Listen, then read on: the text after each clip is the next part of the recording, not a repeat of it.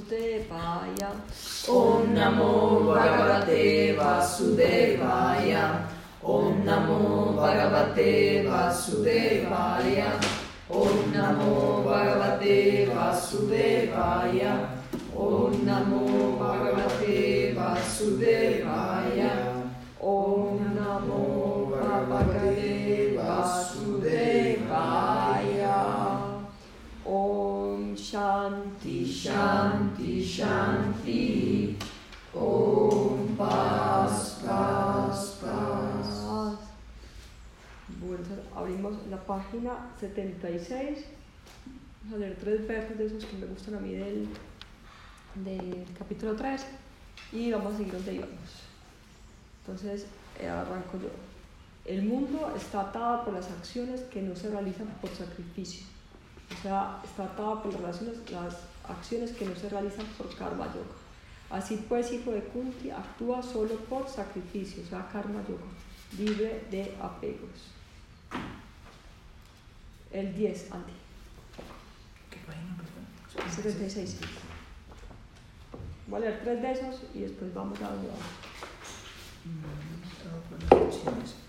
El Creador, después de haber creado al comienzo la humanidad y el sacrificio, dijo: os propagaréis por el sacrificio, que este sea la vaca lechera de vuestros deseos, la vaca que os dé los objetos que deseéis. Chambhavi, el 14. Los seres proceden de la comida viene de la lluvia es causada por el sacrificio o karma yoga, y este nace de la acción. Entonces ahora vamos al último de que quedamos, que es el 25, mira acá, y lee el comentario. Los ignorantes actúan por apego a la acción. Oh Bharata, Arjuna, los sabios también deben actuar, pero no por apego, sino por el bien del mundo. El ignorante actúa esperando resultados, dice: haré esto y conseguiré tales resultados. Pero el sabio, que conoce el yo, no trabaja por sus propios fines, obra de manera que si el mundo siguiera su ejemplo, obtendría paz, armonía, pureza, luz divina y conocimiento. El sabio es el que conoce el yo. O sea que ahí está lo que dijimos, pues que uno debe siempre actuar de tal manera que si todo el mundo sigue el ejemplo de uno, se salva el mundo. Como una parte de Clarisa. El sabio no debe perturbar las mentes de los ignorantes que están apegados a la acción. Debe hacer que realicen acciones realizándolas él mismo con celo. El ignorante se dice: haré esta acción y de este modo disfrutaré de sus resultados. El sabio no debe perturbar su creencia. Al contrario, el propio sabio tiene que dar ejemplo cumpliendo sus deberes con diligencia pero sin apego. También debe convencer a los ignorantes de que nunca descuiden sus obligaciones. Si fuera necesario, tendría que explicarles vividamente la paz y la felicidad que disfrutarán aquí y más allá si cumplen sus obligaciones con diligencia. Si sus corazones llegaran a purificarse con el paso del tiempo, el sabio debería sembrar en ellos las semillas del servicio desinteresado o karma yoga. O sea que primero actúa uno por la ley del karma y después de verdad sí puede entender que es karma yoga de verdad. Como lo que no entiendo eso. Porque con karma yoga, con la ley del karma, uno actúa por resultados, pues es muy elevado, pues más elevado que como actuamos en el mundo ahora, pues yo doy plata por buena inversión, pues para que a mí me llegue. Es mucho más elevado que lo que estamos haciendo ahora los seres humanos, pero es más elevado el karma yoga, obviamente. Pero Somishananda lo dice muy claro: uno hasta que no domine la ley del karma no hay chance que entienda que es karma yoga. Pues como de verdad, pues yo te seguís. Las cualidades de la naturaleza son las únicas que actúan. El hombre cuya mente está engañada por el egoísmo piensa: yo soy el que actúa. ¿Cuáles son las cualidades de la naturaleza? Las buenas, las Brahma, malas. Rajas. Prakriti, la naturaleza, es el estado en el que las tres gunas existen en el equilibrio. Cuando se perturba este equilibrio, empieza la creación y se forma el cuerpo, los sentidos y la mente. El cuerpo, engañado por el egoísmo, identifica el yo con el cuerpo, la mente, la fuerza vital y los sentidos, y le atribuye las características del cuerpo y los sentidos. Su ignorancia se hace en consecuencia, pensar que él es el agente de todas las acciones. En realidad, las gunas de la naturaleza son las que realizan todas las acciones.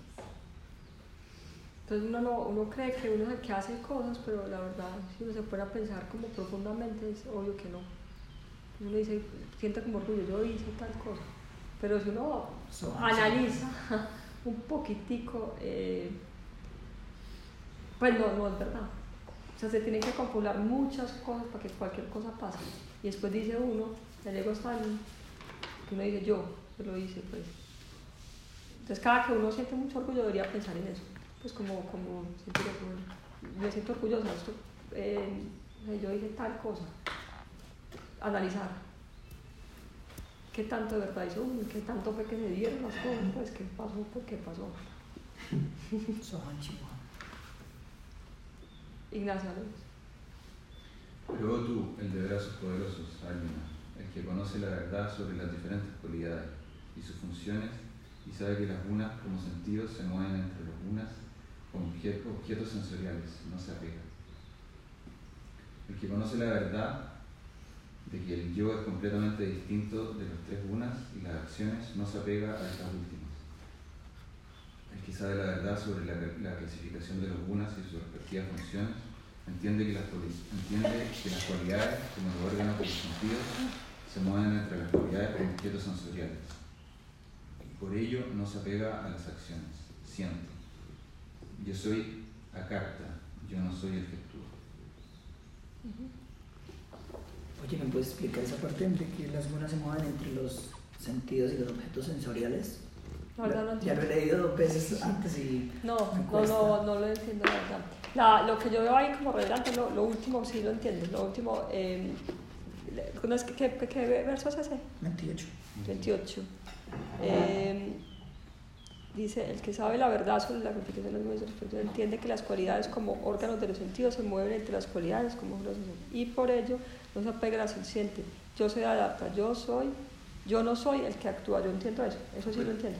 Pues yo eso, no como que tú eres como ese receptor de las ondas que estás mandando, depende de la luna en la que se encuentra tu pensamiento.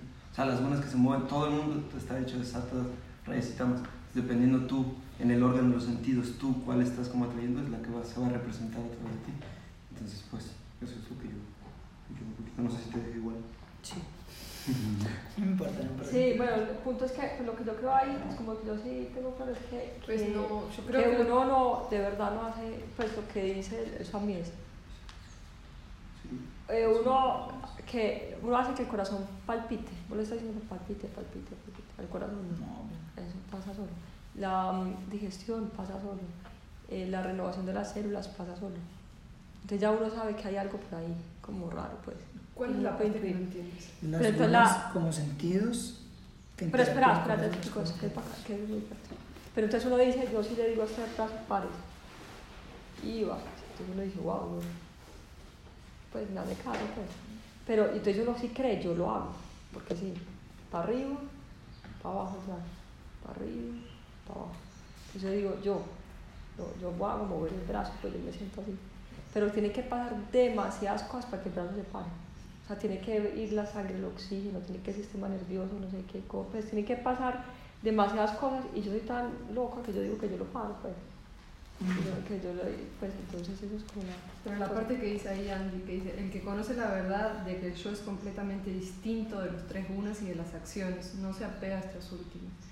Eso es lo que, pues, lo que yo entiendo es que el ser trasciende las tres gunas, o sea, más allá de que tú seas tamásico, rayásico, sátvico, o sea, el ser está más allá de todo eso, incluso tienes que trascender sattva, o sea, ese es el realmente ser, o sea, el ser está completamente ajeno a todo lo que tú hagas, sea de la cualidad que sea.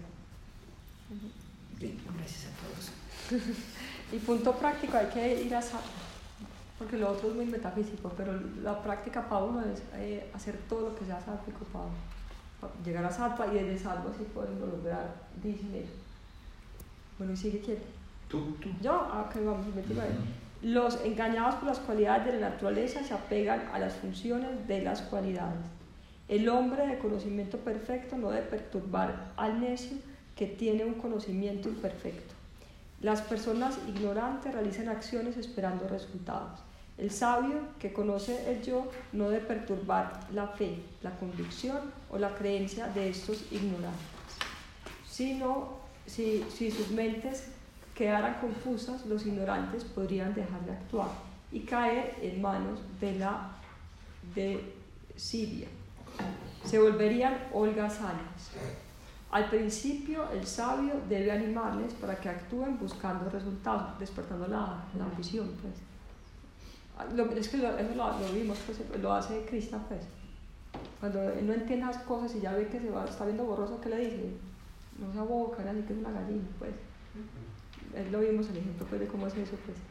Los sabios tienen que modificar la mente de los ignorantes, instruyéndolas poco a poco en el karma yoga y sus beneficios, a saber, la purificación del corazón que conduce a la comprensión del yo.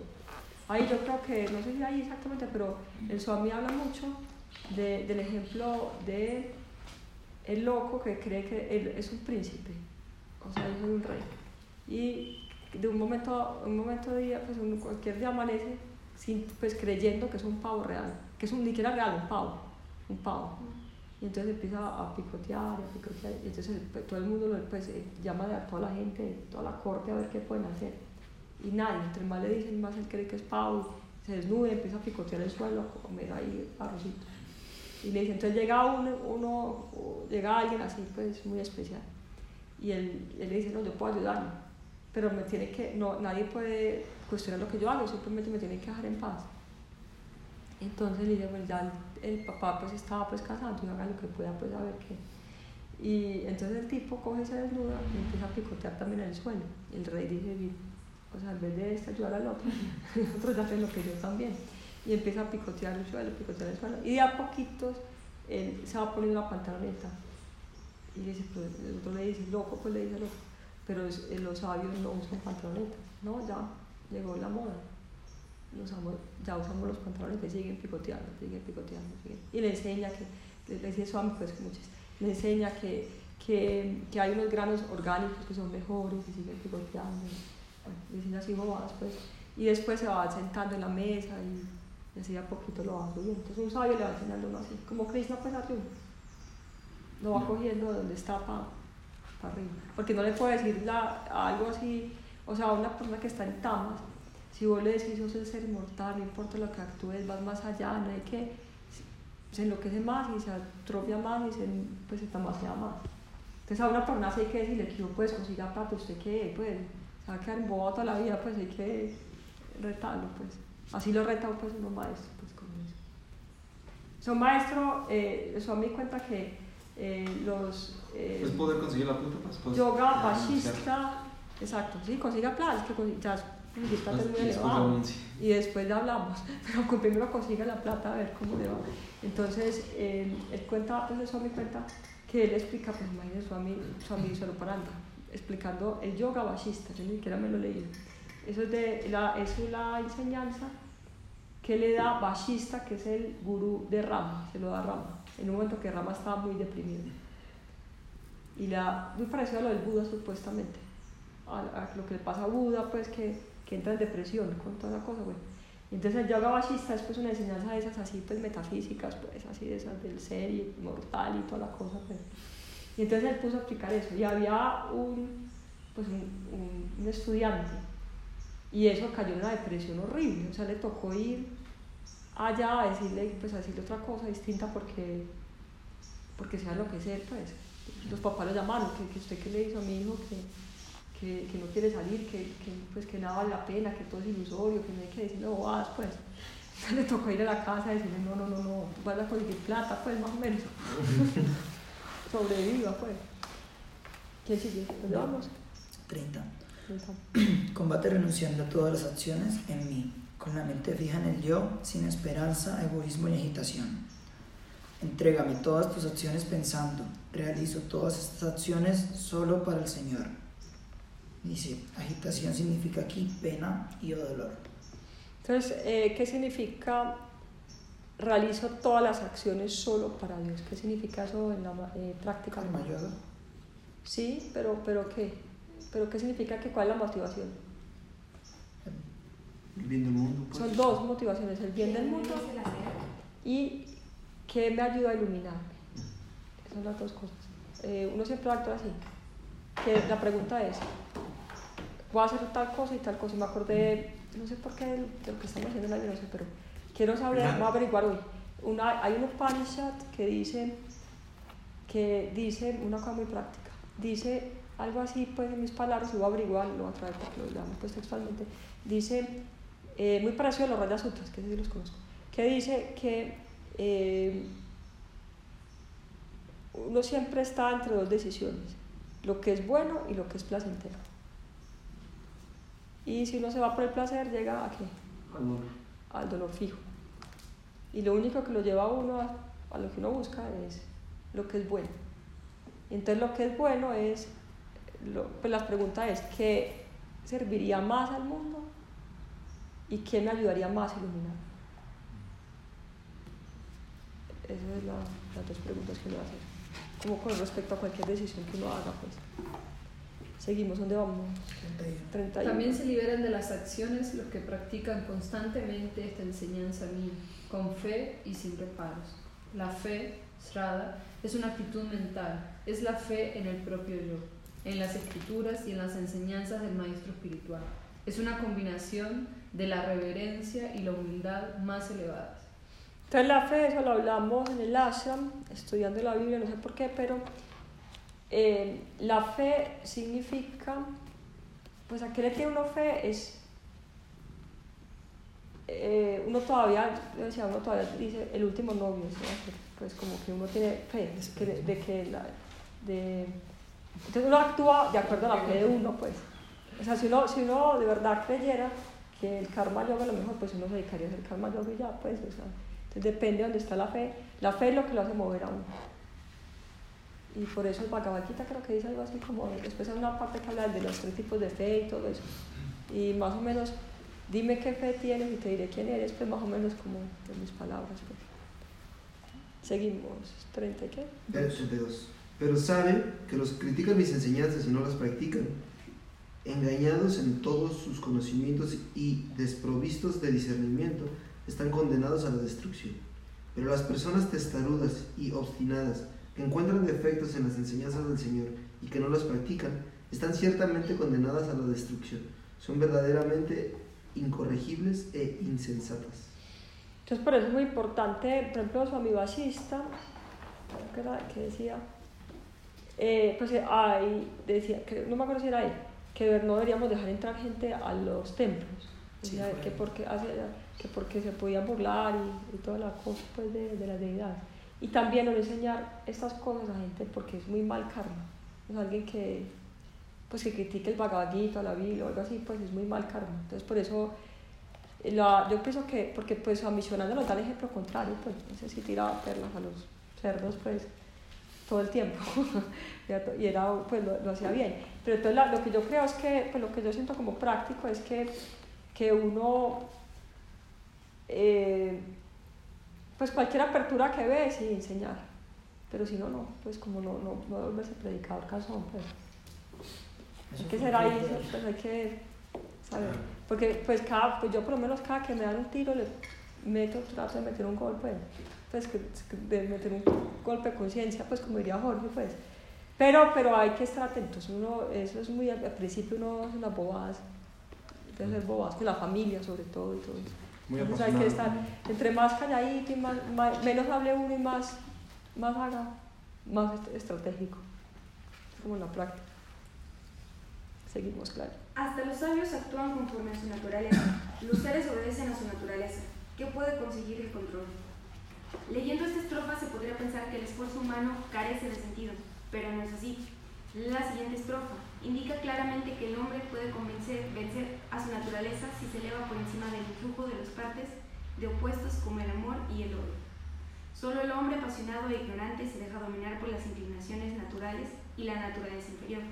Carece de todo control sobre los sentidos y la doble corriente de los gustos y las aversiones.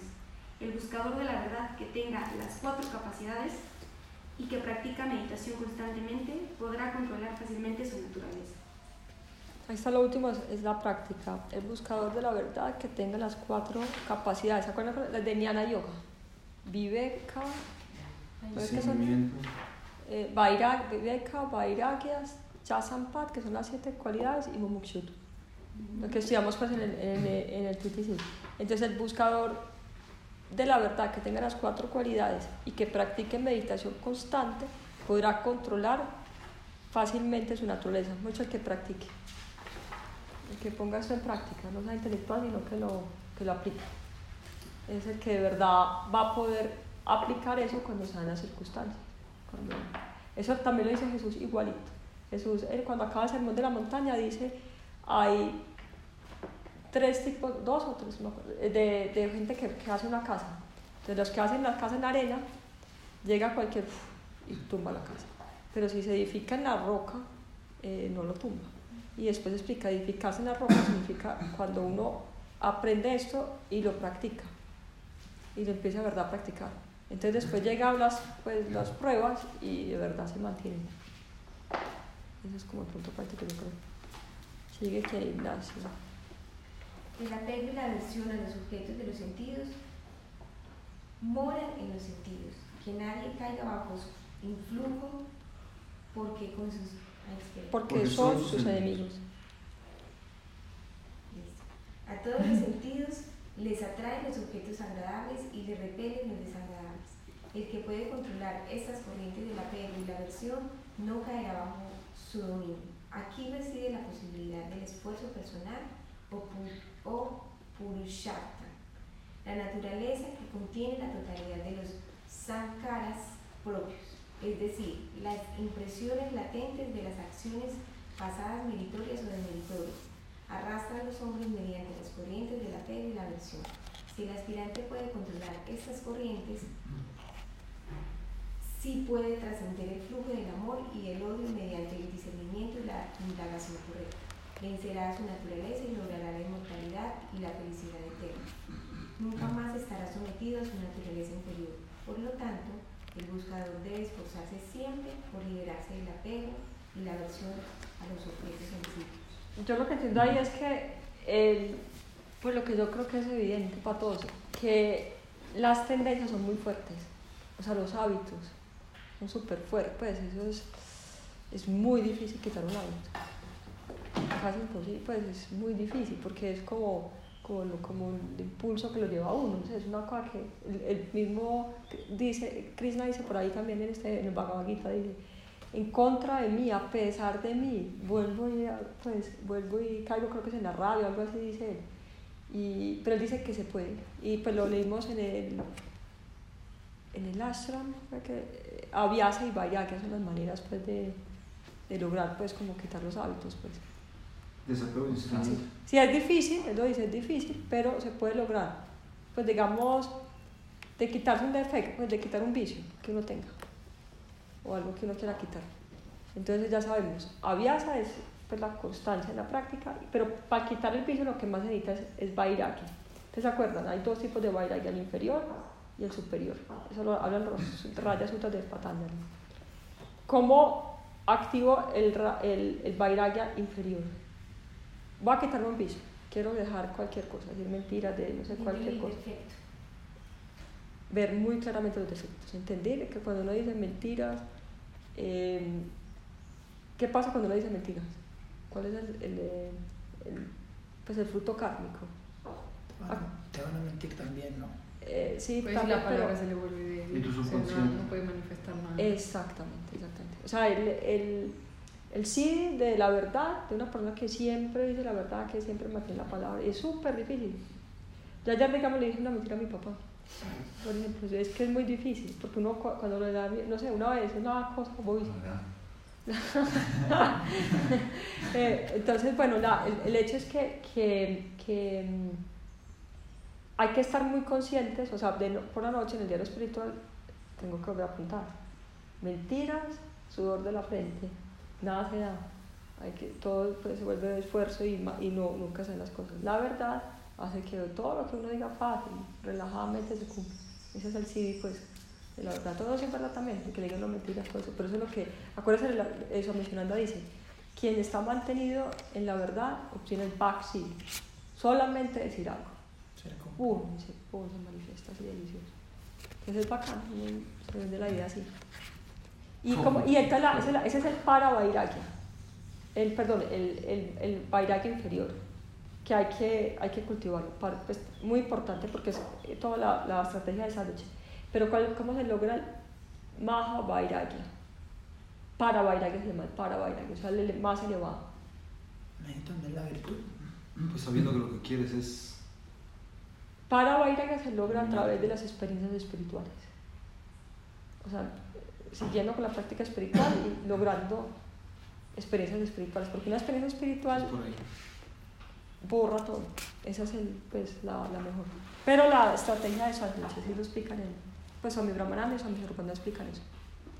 Las dos cosas, defectos y hacer la práctica para tener experiencias espirituales. Por eso la gente que hace yoga le queda mucho más fácil quitar las adicciones. Porque hacer yoga quita las adicciones, pues va quitando las adicciones. Pero si a la vez hace el inferior caminar, pues eso es lo peor. Sí, Oye, una pregunta. Cuando la Guita en los objetos sensibles, ¿se refiere a lo que entra por los sentidos? Sí. El estímulo sensorial. 35. Mejor el deber propio, aunque carezca de excelencia, que el deber ajeno bien cumplido. Es mejor morir en el deber propio. El deber ajeno está preñado de temor. Es prolífico en peligro. Realmente es mucho mejor para una persona morir cumpliendo su propio deber, aunque carezca de excelencia, que ir realizando el deber ajeno, aún perfectamente, porque el deber ajeno está lleno de peligros latentes. ¿Cuál es el deber propio? Dharma. Swadharma. Y el deber ajeno es el que nos dé uno. El deber de un kshatriya es combatir en una batalla justa. Por eso Arjuna debe luchar. Ese es su deber. Incluso morir cumpliendo su deber sería mejor para él. Iría al cielo. No debe cumplir los deberes ajenos. Le pondrán en peligro. Ni tampoco abstenerse de luchar con la excusa de la ganancia. Exacto. Entonces, ¿cuál es la confusión ahí de Arjuna? Pues, ¿cuál es el caso específico ahí en el Bhagavad Gita con respecto a eso? No quiere luchar porque del otro bando está la familia. ¿Y qué es lo que quiere hacer él? Prefiere O sea, la naturaleza de él, su alma es guerrero. Y los guerreros tienen unas características especiales. Y él, por confusión, se quiere volver monje. Y un guerrero que se vuelve monje es un desapego.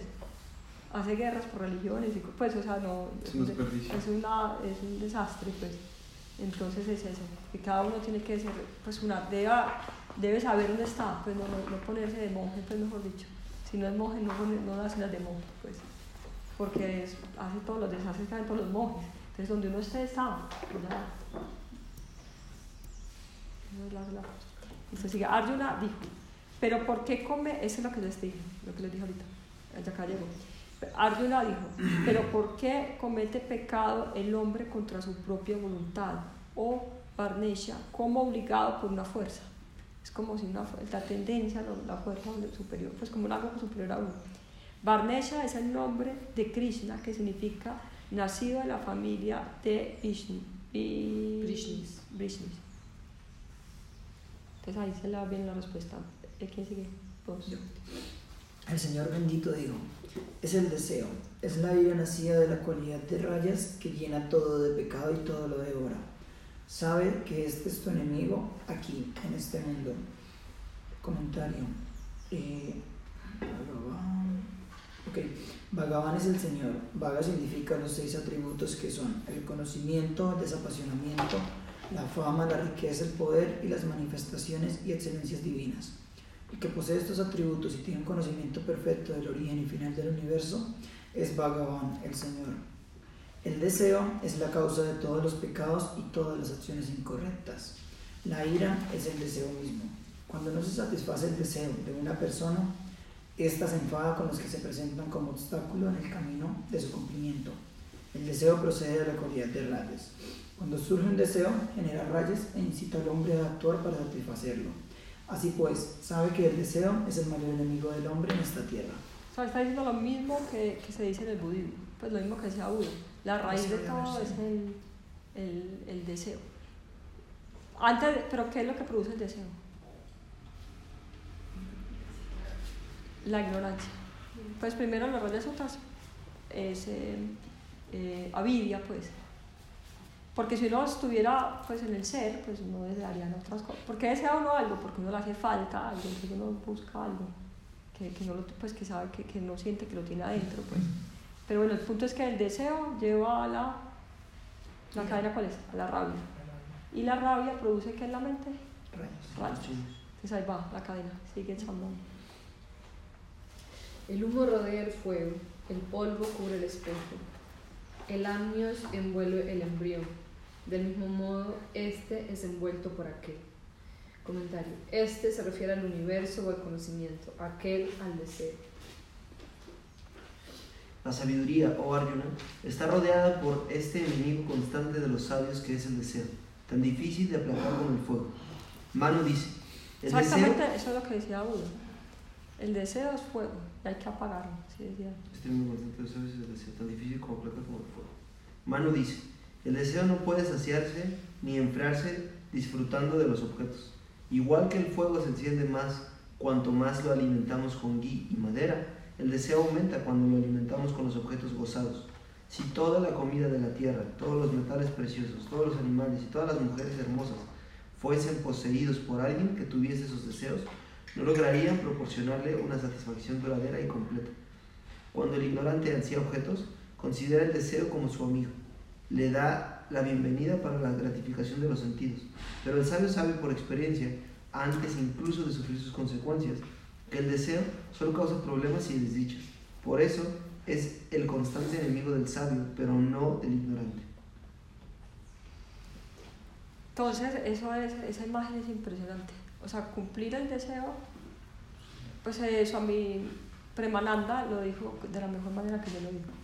Él dijo en la Universidad de Antioquia, cuando uno tiene un deseo, hay dos posibilidades. ¿Cuáles? ¿Cumplirlo o no? Cumplir o no cumplir. Entonces, si uno no se le cumple, lo que pasa que le da a uno es que rabia. Y rabia maluco, y eso no hay nada que explicar. Pero lo que dijo revolucionario, que para mí fue impresionante, es que él dijo, si uno cumple el deseo es peor. O sea, dos posibilidades horribles. Uno actúa por deseo, por raga, porque tiene esperanza de que ahí va a tener placer, pues, de que eso le va a dar bienestar, pues. Uno, en vez de hacer lo que dice su panza, en vez de hacer lo que es bueno, hace lo que uno cree que es más placentero para uno. Cada rato uno, pues, todo el día se mete en eso. Pues todo el día uno dice, ¿qué es mejor? ¿Venir o quedarme en el lazo? Pues siempre. ¿Y cómo hago para quedarme y hacer un pajazo mental y que sea bueno? Y que, pues, todo el tiempo está uno así, pues. Es muy difícil uno de verdad estar, pues, como lo que es bien, pues, lo que sería dármico, pues, y todo eso. Entonces, y esa imagen es impresionante, pues, esa imagen es pues, o sea, que cada que uno actúa, porque los Raya Sutta lo dicen, hay cinco causas del dolor, 5 causas del sufrimiento. Primero es avidya, después asmita, que es el egoísmo, después raga, dvesha y el miedo, son las 5. Y lo que dicen los sutras es que cada que uno actúa motivado por esas 5 cosas, llega fijo al dolor. O sea, es como la manera de que siempre va a llegar al dolor, pues. Entonces el punto es que uno tiene que actuar por el bien del mundo y por iluminarse, pues. Es como el punto. Pero la imagen de esto es impresionante, porque el Buda lo dice súper claro. El Buda, cuando los discursos del Buda, entre poquito va a ser el Yayanti de Buda. A mí me encanta, me identifico mucho con él, me gusta mucho. Y entonces él dijo en uno de esos discursos famosos de él, que el fuego, lo mismo que dice el Bhagavad Guita, pues que el deseo es fuego. Y cada que uno cumple el deseo, está poniéndole gasolina al fuego, o sea, produciéndose más sufrimiento, pues. Contrario a lo que uno cree. Es como el espejismo, pues. Uno va, cada vez está más lejos y cada vez está uno más deshidratado, más dolor, más. Entonces es como, y uno no para, pues. Uno cree que ya sí va a ser, ya dentro de 5 minutos. Nunca ha pasado, como dice eso, a mi hermana me lo explica perfecto. Dice, nunca ha pasado que uno cumpliendo un deseo llega a la satisfacción que uno quiere. Nunca. En la vida, en la historia de uno, nunca le ha pasado. Pero uno tiene la esperanza que esta vez sí. Sí va a ser. Ahí va a ser. Entonces, bueno, hasta que la pille uno, por la gracia de Dios. ¿Quién es Mano? Lo he leído bastante. Mano es como, el Adán del hinduismo, Ok. según entiendo. Pero sí es como Lojana, en serio, con Es las que acá- cualidades. O sea, como fuerte, como el hombre, como ese. Hay una película que se llama Hannah y sale Manu, como, o sea, jugando un poquito con eso, con la analogía de los Vedas. El primer hombre fuerte. Yo lo que entiendo es que fue el primero que hizo unas leyes, pero no me lo Yo leí más adelante algo del sol y no sé qué cosas, pero no entiendo. Bacano, vamos a ver, pero tenemos que averiguar. ¿Quién sí? 40. 40. Se dice que los sentidos, la mente y el intelecto son su asiento. Los utiliza para engañar al encarnado velando su sabiduría. Es bastante fácil matar al enemigo si conocemos su morada. Por eso el Señor Krishna, igual que un experto general, le indica a Arjuna la morada del deseo para que pueda atacarlo y matarlo rápidamente. Entonces, lo que explica Swami ahí es que la guerra obviamente es mala, pero lo que hay que copiar de la guerra es que esa gente es muy estratégica. Entonces uno debe aplicar la estrategia, pues uno debe ser así, estratégico, pues. Y lo primero es saber la causa, dónde está el problema, es lo primero. Entonces, pues sabemos, es dentro de uno, pues. Uno cura todo, pues va a arreglar el mundo cuando se arregle uno mismo, pues cuando se arregle, y eso es el punto, pues. Entonces, por eso dice, hay que saber dónde está el enemigo. Y no atacar el perrito en la televisión, pues como ahí en la proyección, sino ir al proyecto, pues como el proyector, es como eso. Entonces, como la guerra, él dice mucho, y su amigo, pues Swami Swarupananda, dice muchos ejemplos de la guerra, y eso también Krishna, pues lo cogió de Krishna seguramente. Bueno, seguimos, 41. Por lo tanto, el mejor de los Bharatas, Arjuna, controla primero los sentidos y mata esta cosa pecaminosa, el deseo, que destruye el conocimiento, jnana, y la comprensión, vijnana. Jnana es el conocimiento que se obtiene mediante el estudio de las escrituras. Es el conocimiento indirecto o purusha jnana. Vijnana es el conocimiento directo de la experiencia personal de la comprensión del yo o aparosha jnana. Krishna aconseja empezar controlando los sentidos y después matar el deseo. Controlar los sentidos es, por ejemplo, ser capaz de no comer dulce o una cosa así. Sí. Y primero hay que hacer eso, pues es el primer paso, pues como... Y dicen que el sentido del gusto controla los otros, pues. Sentidos. Se dice que los sentidos son superiores al cuerpo, la mente es superior a los sentidos, el intelecto es superior a la mente, y el yo es superior incluso al intelecto. En comparación con el cuerpo físico, que es pesado, externo y limitado, los sentidos son sin duda superiores, ya que son más sutiles e internos, y su campo de acción es más amplio. La mente es superior a los sentidos, pues estos no pueden funcionar independientemente o sin la ayuda de aquella. La mente puede ejecutar las funciones de los 5 sentidos. El intelecto es superior a la mente porque posee la facultad de discernimiento. Cuando la mente se encuentra en un estado de duda, el intelecto acude a rescatarla. El yo es superior incluso al intelecto, y aquí éste recibe su luz de aquel. O sea, lo superior es el yo. Eso quiere decir que si uno va ahí, lo otro se va por añadidura, pues. Entonces uno hace cosas que despierten el buddhi, pues lo otro se va a dar por añadidura. Pero también dicen, pues uno va a hacer la de sándwich, por un lado y por el otro. O sea, como, digamos, haciendo la práctica espiritual, haciendo yoga, meditando, todo eso, llega uno derecho pues al yo. Pero también debe controlar los sentidos, pues, como las dos cosas serían lo más eficiente, pues. ¿Quién sigue? ¿Tú? Yo. Así pues, oh Arjuna, el de brazos poderosos, conoce a que es superior al intelecto, controla el yo con minúscula con el yo y mata al enemigo bajo la forma del deseo tan difícil de vencer. Controla el yo inferior con el yo superior, domina la mente inferior con la mente superior. Es difícil vencer el deseo porque su naturaleza es muy compleja e incomprensible, pero el que posee discernimiento y desaposenamiento y hace un sadhana constante e intenso puede vencerlo fácilmente. El deseo es la cualidad de rayas. Si aumentas en ti la cualidad del sattva, puedes vencer. Esa es la clave. Ya no la digo ahí. La clave es todo lo que suba a sattva. Rajas no puede mantenerse frente a sattva. Aunque es difícil vencer el deseo, no es imposible. El método sencillo y directo es recurrir a la presencia que mora en tu interior, Dios, mediante la oración y el japa. Entonces, ¿cuáles son las prácticas que nos llevan a sattva? Oración y japa. La práctica espiritual y sobre todo la máxima, karma. Pues los 5 puntos y 4 caminos. Todas las prácticas que lleven a hacer, que son la práctica espiritual, karma yoga, todo lo que suba a la mente a sattva. Comer la comida, es impresionante, por ejemplo. Comer comida tamásica es muy difícil, estar en sattva comiendo comida tamásica. Entonces todo lo que nos promueva sattva es como lo práctico, pues. Bueno, así termina el capítulo 3 del Upanishad de la gloria del Bhagavad Gita, la ciencia de lo eterno, la escritura del yoga, el diálogo entre Krishna y Arjuna titulado el yoga de la acción. Tenemos que leer el próximo, porque siempre se lee el próximo, el yoga de la sabiduría, capítulo 4. El Señor bendito dijo, le enseñé este yoga imperecedero a Vivasman. Él se lo comunicó a Manu, de nuevo. Manu, él se lo transmitió a Ixbaku. ¿Y el comentario? No. Entonces ahí dijo el Swami, ¿qué quiere decir eso? Que ahí empieza ese capítulo pues diciendo eso es lo que lo comenté a los usuarios, ¿qué quiere decir? ¿Qué sabiduría está como gurú?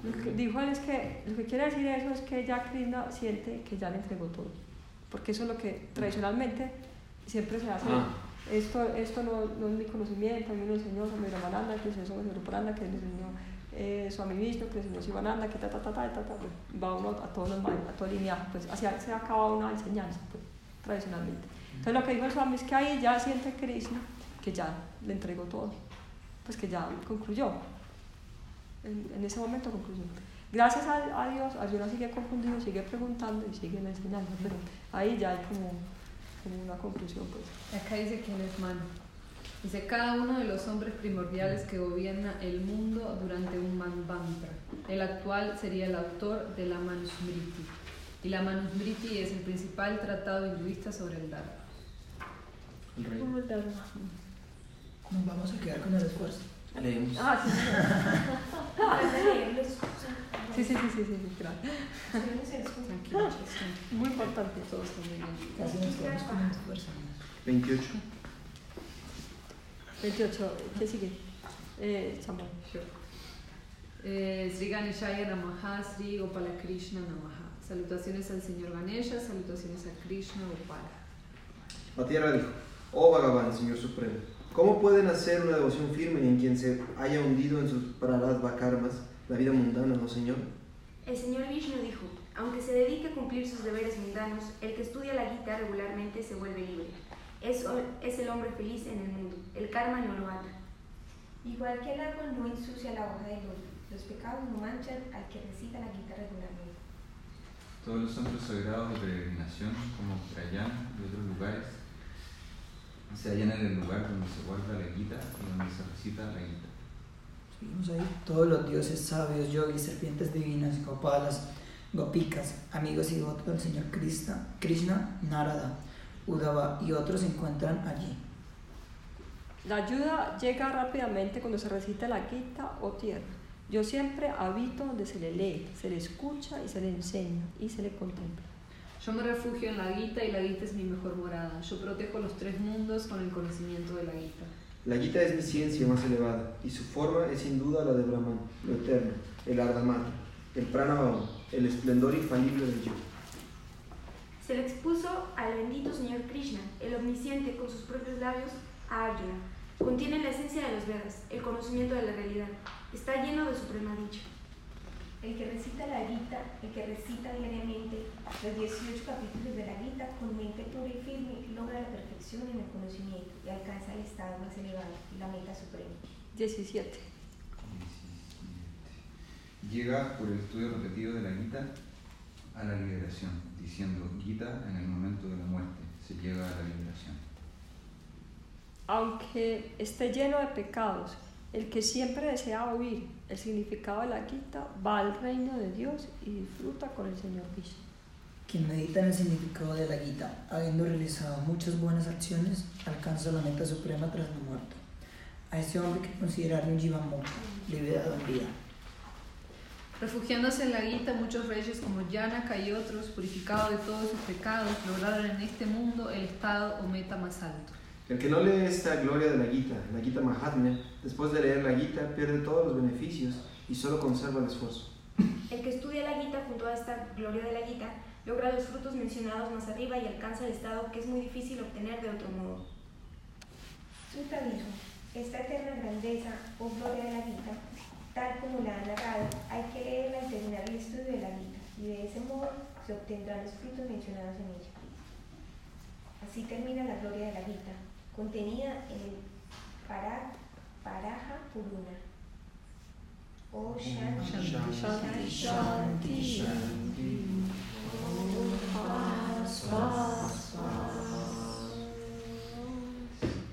Trabajamos para que obtengamos lo que se llama el Swami, el download del Bhagavad Gita.